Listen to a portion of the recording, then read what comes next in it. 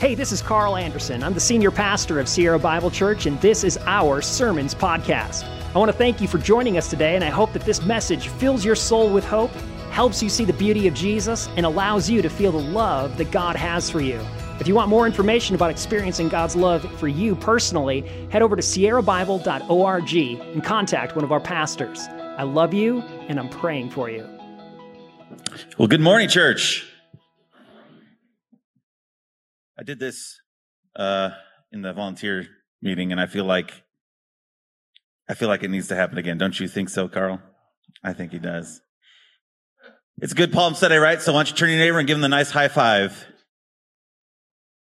There you go. That's right. You see, once you have children as a father, you just immediately start spewing the dad jokes. It just happens naturally. Well, my name's Glenn. I'm one of the pastors here. If you have a copy of God's Word, would you turn with me to Luke chapter 19?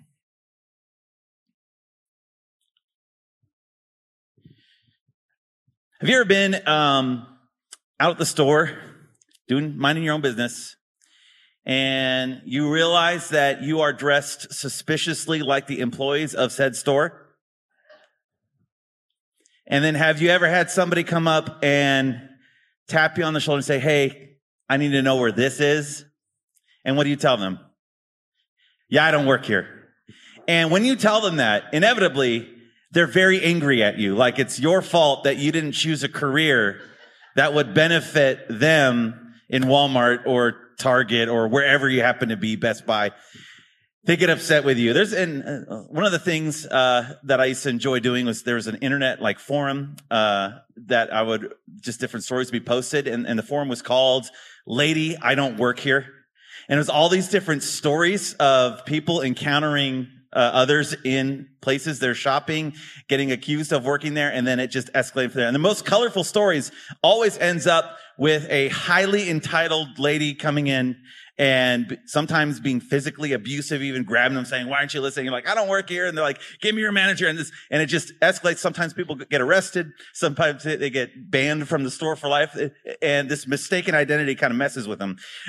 I think we've experienced identity mistakes, especially if for those of you who've had kids, you've seen your little kids do this, where your toddler will be out in a crowd, kind of gets disconnected from you, and sees a person in a similar shape of you, right? And so they walk up and they grab that person's leg or they grab their hand, and that person's usually kind of like, what's going on? And they look down and the kid looks up, and what's the look on that child's face when he realizes this is a stranger? I don't know who it is. Sheer horror, right? Like this is the worst possible thing that could have ever happened to me, and I'm going to die. Mistaking somebody's identity can get you in a little bit of hot water, right? We're going to look at this morning a person's identity whom we cannot afford to mistake. And that person is Jesus. It is Palm Sunday, so we are looking and celebrating just Jesus' entry into Jerusalem. And we're going to be looking today at Luke's account of the triumphal entry as Jesus comes into this city. Just gives a little bit of background on what's happening before this point in the story. Jesus has been kind of on a road trip. That's destination is set in Jerusalem. He's been teaching along the way and doing miracles, and he's been inviting people to follow him into the kingdom of God.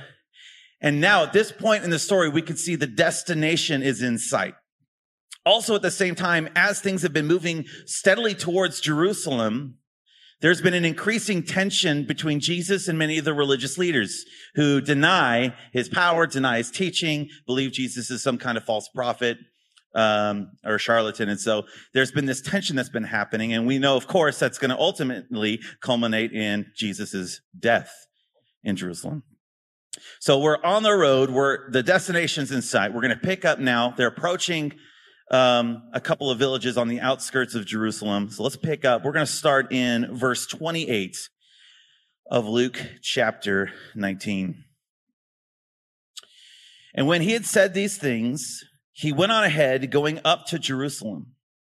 When he drew near to Bethphage and Bethany at the mount that is called Olivet, he sent 2 of his disciples, saying, "Go into the village in front of you, where on entering you will find a colt tied, on which no one's ever yet sat. Just untie it and bring it here. And if anybody asks you, 'Hey, why are you untying that?' you shall just say this, 'The Lord has need of it.'" All right, so give it a little insight on what's happening in this text. Jesus is approaching these bedroom communities, Bethphage and Bethany. They're going in. He says to 2 of his disciples, "Hey, guys, you're going to go into town. You're going to find a donkey. It's a baby donkey. You're going to get that baby donkey. You're going to bring it back. And if anybody tries to stop you, just tell them the Lord needs it." I've always found this hilarious to me, this part of the story, because Jesus is essentially telling his disciples to go in and hotwire a car. That's kind of what he's telling them to do, right? He's saying, you're going to come walking into town. You're going to see this donkey. Just untie it and take it. Right? If anybody tries to stop you, just say, "The Lord needs it." Right? It's strange to me. Go into town, take this thing, and come on out. It really kind of feels like Jesus is calling his disciples to go and commit Grand Theft Borough at this point.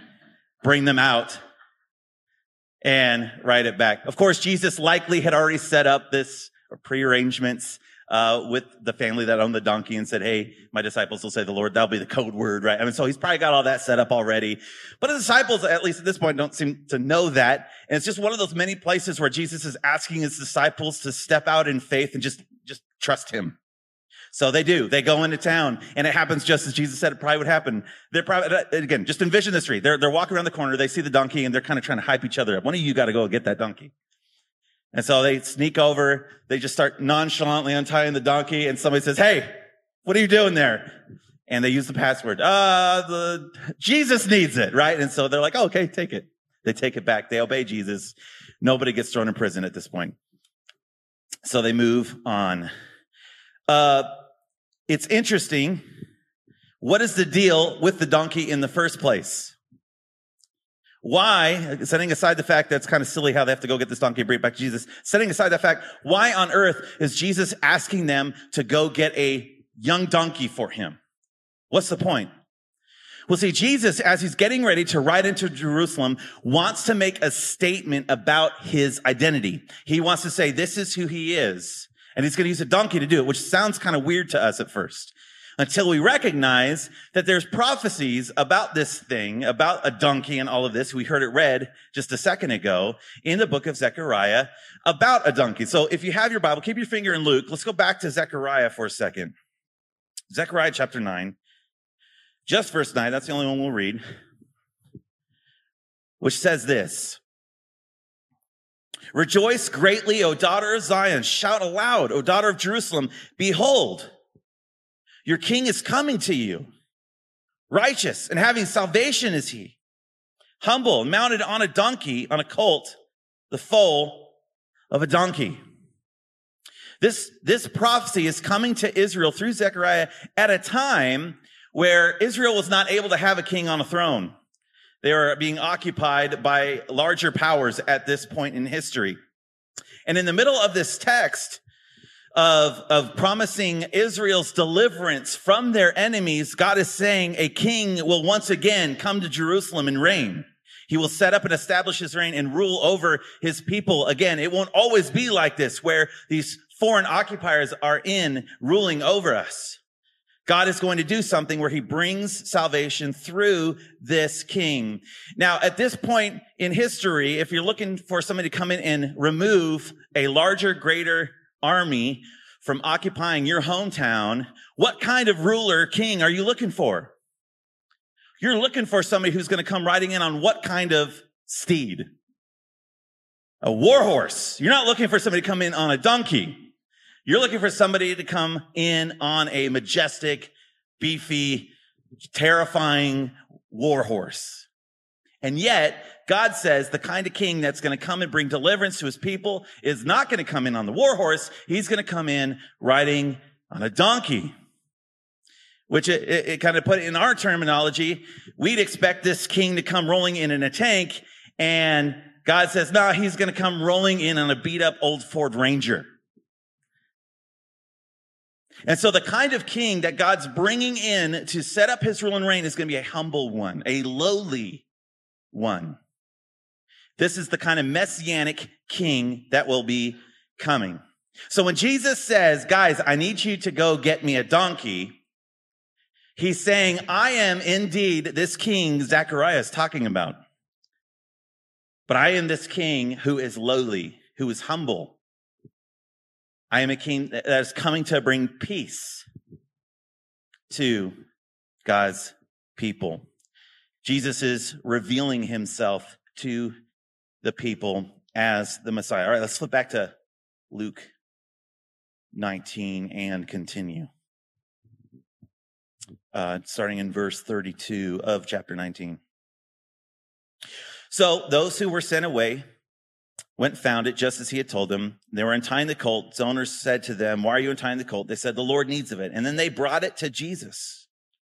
And throwing their cloaks on the colt, they set Jesus on it. And as he rode along, they spread their cloaks on the road.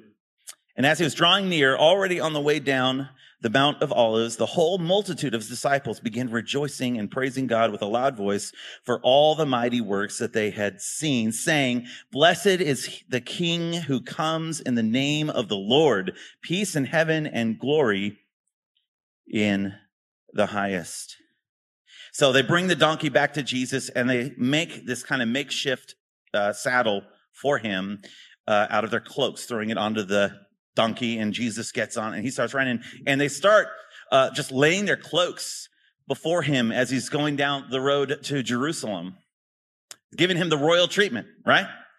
And people are starting to clue in on this and realize this. And so his disciples and the crowds, they just start crying out, blessed is the King who comes in the name of the Lord. Now, this phrase that they're saying, blessed is he who comes in the name of the Lord, is a phrase that comes from Psalm 118, around verse 26 or so. And it's a phrase that as pilgrims would ride into Jerusalem, that people would shout to them and celebrate and say, hey, blessed is he who comes in. It was a common phrase that they would use for people approaching the city on a pilgrimage. And so it's very easy to see why they would be saying this to Jesus. However, it had an earlier use that the people were aware of as well. This same psalm would be used to celebrate the king returning and coming back to the city. And they would say, blessed is he who comes in the Lord, talking about the king returning to Jerusalem. And so when the crowd and Jesus' disciples are crying out and saying this before Jesus, they're getting the picture of who he is. They're saying, okay, you're riding on the donkey. We know what you're saying you are. And so they're saying, blessed is the King who comes in the name of the Lord. And people are celebrating, people are praising, people are rejoicing as Jesus rides in, as they are celebrating this arrival. It seems pretty good, right? At this point of the story. It seems like things are going pretty well. But remember how we talked about there's been tension that's been building? Well, those characters that are producing that tension are going to show up right now. They do not like what they're hearing from the crowds. And so look at the very next verse, verse 39. And some of the Pharisees in the crowd said to Jesus, teacher, rebuke your disciples. And he answered, I tell you, if these were silent, the very stones would cry out. So these religious leaders, they tell Jesus what? Hey, do you hear what they're saying? Shut them up. They should not be saying this. There's two reasons why the Pharisees are very concerned about what the crowds are saying. Reason number one, they're very sensitive to the kind of cultural dynamics at play in Jerusalem. The people are restless and they want a Messiah who's going to come and deliver them from the Romans, right? The Romans were the occupiers at this point. They're the ones in power, not the Jews. And so the Jews were always kind of just on the edge of rebellion. And so for a messianic figure to come in saying he's bringing deliverance and salvation, the people are going to interpret that as, hey, this guy's here to kick Rome in the face and deliver us. And so they're fearful that this kind of display is going to gather the attention of the Romans, and in typical Roman fashion, when they see kind of unrestlessness, guess what they do? They beat people down. And so they're kind of like, hey, we need to just ease off on what's going on here. So that's reason number one. They're like, Jesus, tell your disciples to shut up about this. Reason number two, they don't believe Jesus is the Messiah. They're not buying what Jesus is selling. They're saying, hey, no. You can't walk in here claiming this. You are definitely not the Messiah. You need to silence them. And I love Jesus' response. It's very quick. He says, if you close these guys' mouths, it doesn't matter. The rocks are going to cry out with the truth of who I am. You see, all of creation, since the inception of the universe, everything has been longing and waiting for this moment when God's king, his Messiah, would come in to deliver God's people. And so even the rocks would be reverberating with the truth of who Jesus is. And Jesus says, it doesn't matter if you silence all my disciples. All of creation has been waiting for this. It will cry out. They will cry out with the truth of who I am. And so you can't help, if you're one of the disciples, you can't help but be encouraged by what you're seeing, right? They've been looking forward to this. They still don't have the full picture. Jesus has told them he's going to die. He's told them he's going to raise from the dead, but they're very thick. And so they're like, well, things are feeling really good right now. So you can imagine they're pretty encouraged. And you would think Jesus would share that enthusiasm and encouragement. But as he rides into the city, he starts crying. Let's look at these next verses. Look at verse 41.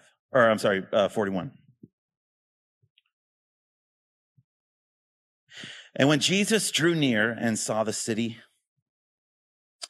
he wept over it. He wept over it, saying, would that you, even you, had known on this day the things that make for peace. But now they are hidden from your eyes. For the days will come upon you when your enemies will set up a barricade around you and surround you and hem you in on every side and tear you down to the ground, you and your children within you. They will not leave one stone upon another in you, because you did not know the time of your visitation. Jesus riding into the city, people are celebrating and rejoicing, and Jesus begins weeping. Weeping because he knows where this is headed. He knows how this is going to end. These same crowds that are rejoicing and saying, blessed is he who comes in the name of the Lord, in a short amount of time are going to be shouting, crucify him. You see, Jesus is this King of peace riding into Jerusalem, the city of peace, and yet this city, by and large, will reject him as their king. They will reject him as the Messiah. They will reject his offer of salvation. They will kill him. And Jesus knows this. Jesus knows that this people is going to reject him. And so he weeps. He weeps. And he tells them, he lets them in. This is what's going to happen to this city for rejecting their Messiah, their king, coming in to reign. What will happen? The city will fall. Jerusalem will be surrounded by armies. The enemies of the people, the Romans, will come in one day and slaughter them and destroy the city, and every stone in the temple will be thrown down. Why? Because they didn't know the time of their visitation. They didn't know that their king rode in on a donkey into their city. They reject him, and so judgment will come. They mistake his identity, and so judgment is sure. And this is exactly what happens. In 70 AD, the Romans come in and destroy Jerusalem. Jesus knew beforehand that this would take place. That great tribulation would fall upon that city and judgment would fall upon them. And how does Jesus respond? He weeps. He weeps. They mistook his identity and rejected him as the Messiah. Well, there's a few takeaways I want us to wrestle with this morning as we consider this story, this account that we just have read together. The first thing I want us to wrestle with this morning, especially if you are a follower of Jesus, what is the right response to getting Jesus's identity right? What is the natural outcome of knowing who Jesus really is? Joy, right? Rejoicing. What do the people do as they accept initially Jesus is the Messiah? What is the right thing for them to do? To rejoice, to praise, to celebrate who he is. In church, what are we called to do? For those of us who have heard the gospel, received it, responded, and believe it, what is the right posture of our hearts towards all of life? It's one of rejoicing. It's one of joy, of celebration. Don't you understand? The Messiah has come for you and for me. And that should stir our hearts. That should excite us. That should inflame our emotions and our passions. The Messiah, the King of peace, has come to make peace with us and with God and to make peace between us. This is good news. This is wonderful. This is great. And yet so often we are just so grumpy and cranky and curmudgeonly or curmudgeon-y. Which one? I don't know. Don't fact check me on that. Both are right. But so often our hearts get so distracted. Jesus will receive the praise he's due, isn't he?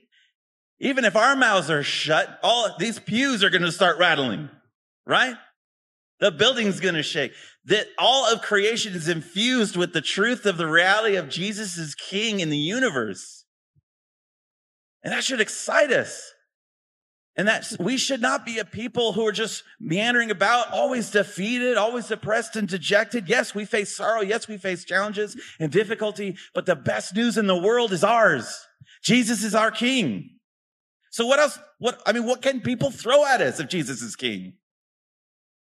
Like what are you dealing with in your life right now that has distracted you so much to the point you're like, man, it's over for me. It's not over. Who's sitting on the throne right now? Jesus is. He's your King. He's my King. He's ruling and reigning. And we must celebrate that, rejoice that. Church, I cannot tell you how excited I am for Easter. We're going to celebrate together. Jesus is alive. Every other world founder out there, every other religious founder, where are they right now? In the grave. Jesus is not. And so we celebrate that. We're excited about that. We must rejoice. We must declare. Church, you've got friends, you've got neighbors, you've got family members, loved ones, acquaintances, people at work that don't know this reality. Invite them. Have them come next week to hear about the good news of who Jesus is. That's part of who don't we celebrate that which we love? For those of you that know me and hang out with me, do I ever talk about my favorite football team? Or no? I do. If you hang out with Carl, has he ever talked about soccer before with you? And if you hang out with Cassidy, thoughts and prayers.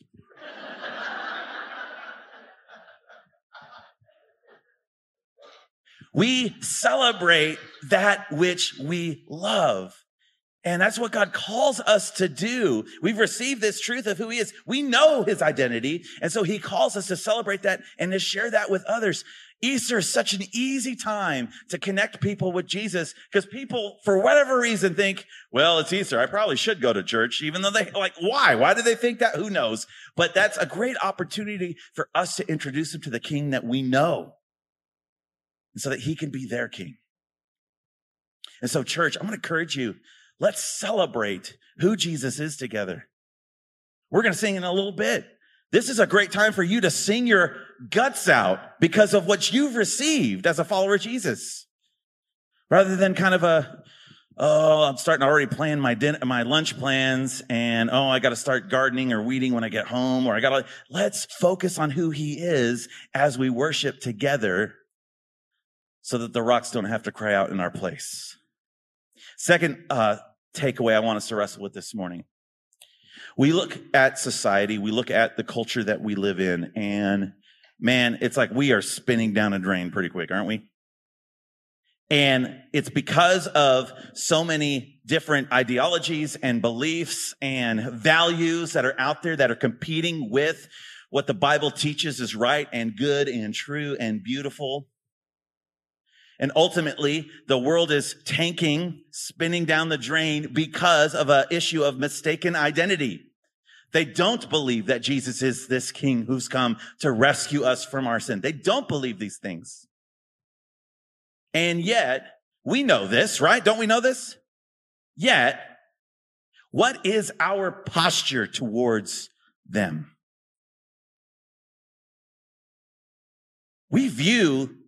Honestly, we view people who believe differently, teach differently, different values, different politics, different social circles. We view them as the enemy. And we look down at them and we have a sense of superiority at times. I can be so smug towards somebody believing some stupid thing that they read on the internet. And so I'm like, well, you're an idiot. I'm so much smarter than you. And I know many of you have been there, right? Is that the right posture of a heart of a follower of Jesus towards those who have mistaken Jesus' identity? No. You know what we need to do, church? We need to weep. We need to grieve. We need to be filled with sorrow, not indignation, not rage. Yeah, the culture is going down the drain. But let's weep. Let's grieve. They're not our enemies. They just don't know the king yet. I think for some of us, I know I need to repent of that superiority complex I have towards those who believe differently and see things differently. And I believe I'm right in my beliefs. And I know as followers of Jesus, we believe we're right. And we have good reasons for that. But that doesn't give us the right to look down on those who are different than us, who disagree with us in very significant ways. Let's weep for them. Let's extend love and grace and hospitality and kindness to those that are so often labeled our enemies. Because there is a judgment day coming. And all of us, our neighbors, our family members, ourselves, everyone will one day stand before God. And we will all acknowledge Christ as King at that point. But for those who rejected Jesus, who did not know the time of their visitation, how horrible it will be. Let's weep. Let's let our hearts be grieved by that, church. And let that transform how we relate to those who are very different than us. Finally, friend, you might be sitting here this morning, and maybe this whole Jesus thing's new. You got roped into coming here because you can't make it for Easter, and so you promised mom you'll be here. Whatever your reason is, you're here today. God will hold you accountable for the truth of who Jesus is. And you need to make a decision on that. Maybe you've realized life has not been going well. It's because you've missed the best news on the planet, that God loves you and sent his son for you. He died on the cross for our sins and rose from the dead so that we can have peace with him and have a fullness of life now and in eternity. And so if you're here and you've never started a relationship with Jesus where you've acknowledged he is king over your life and you want to submit to him and know him and follow him, I want to encourage you to do that today. Don't allow another moment to go by where you don't get right on this identity. Stop mistaking his identity. If you want to know how to do that, you can talk with myself. You can talk with Pastor Carl, Pastor Cassidy. We'd love to share with you how you can start a relationship with this king today. Let's pray together. Father, we do thank you so much that you would send your Son for us, that he would become low, that we might be lifted high, that we might be rescued from the judgment to come. God, help us to get the identity of your Son right, and help us to live as though we believe that is true. God, I pray that you would help soften our hearts towards those who would disagree with us, those who get Jesus wrong. God, help us to grieve. Help us to be filled with sorrow, to weep for those far from you, that we might be better witnesses of King Jesus. And Father, for those in here that don't yet know you, those who are watching online that don't yet know you, God, don't let another day go by where they do not acknowledge Jesus as King. We love you and trust you. It's in your Son's name we pray. Amen.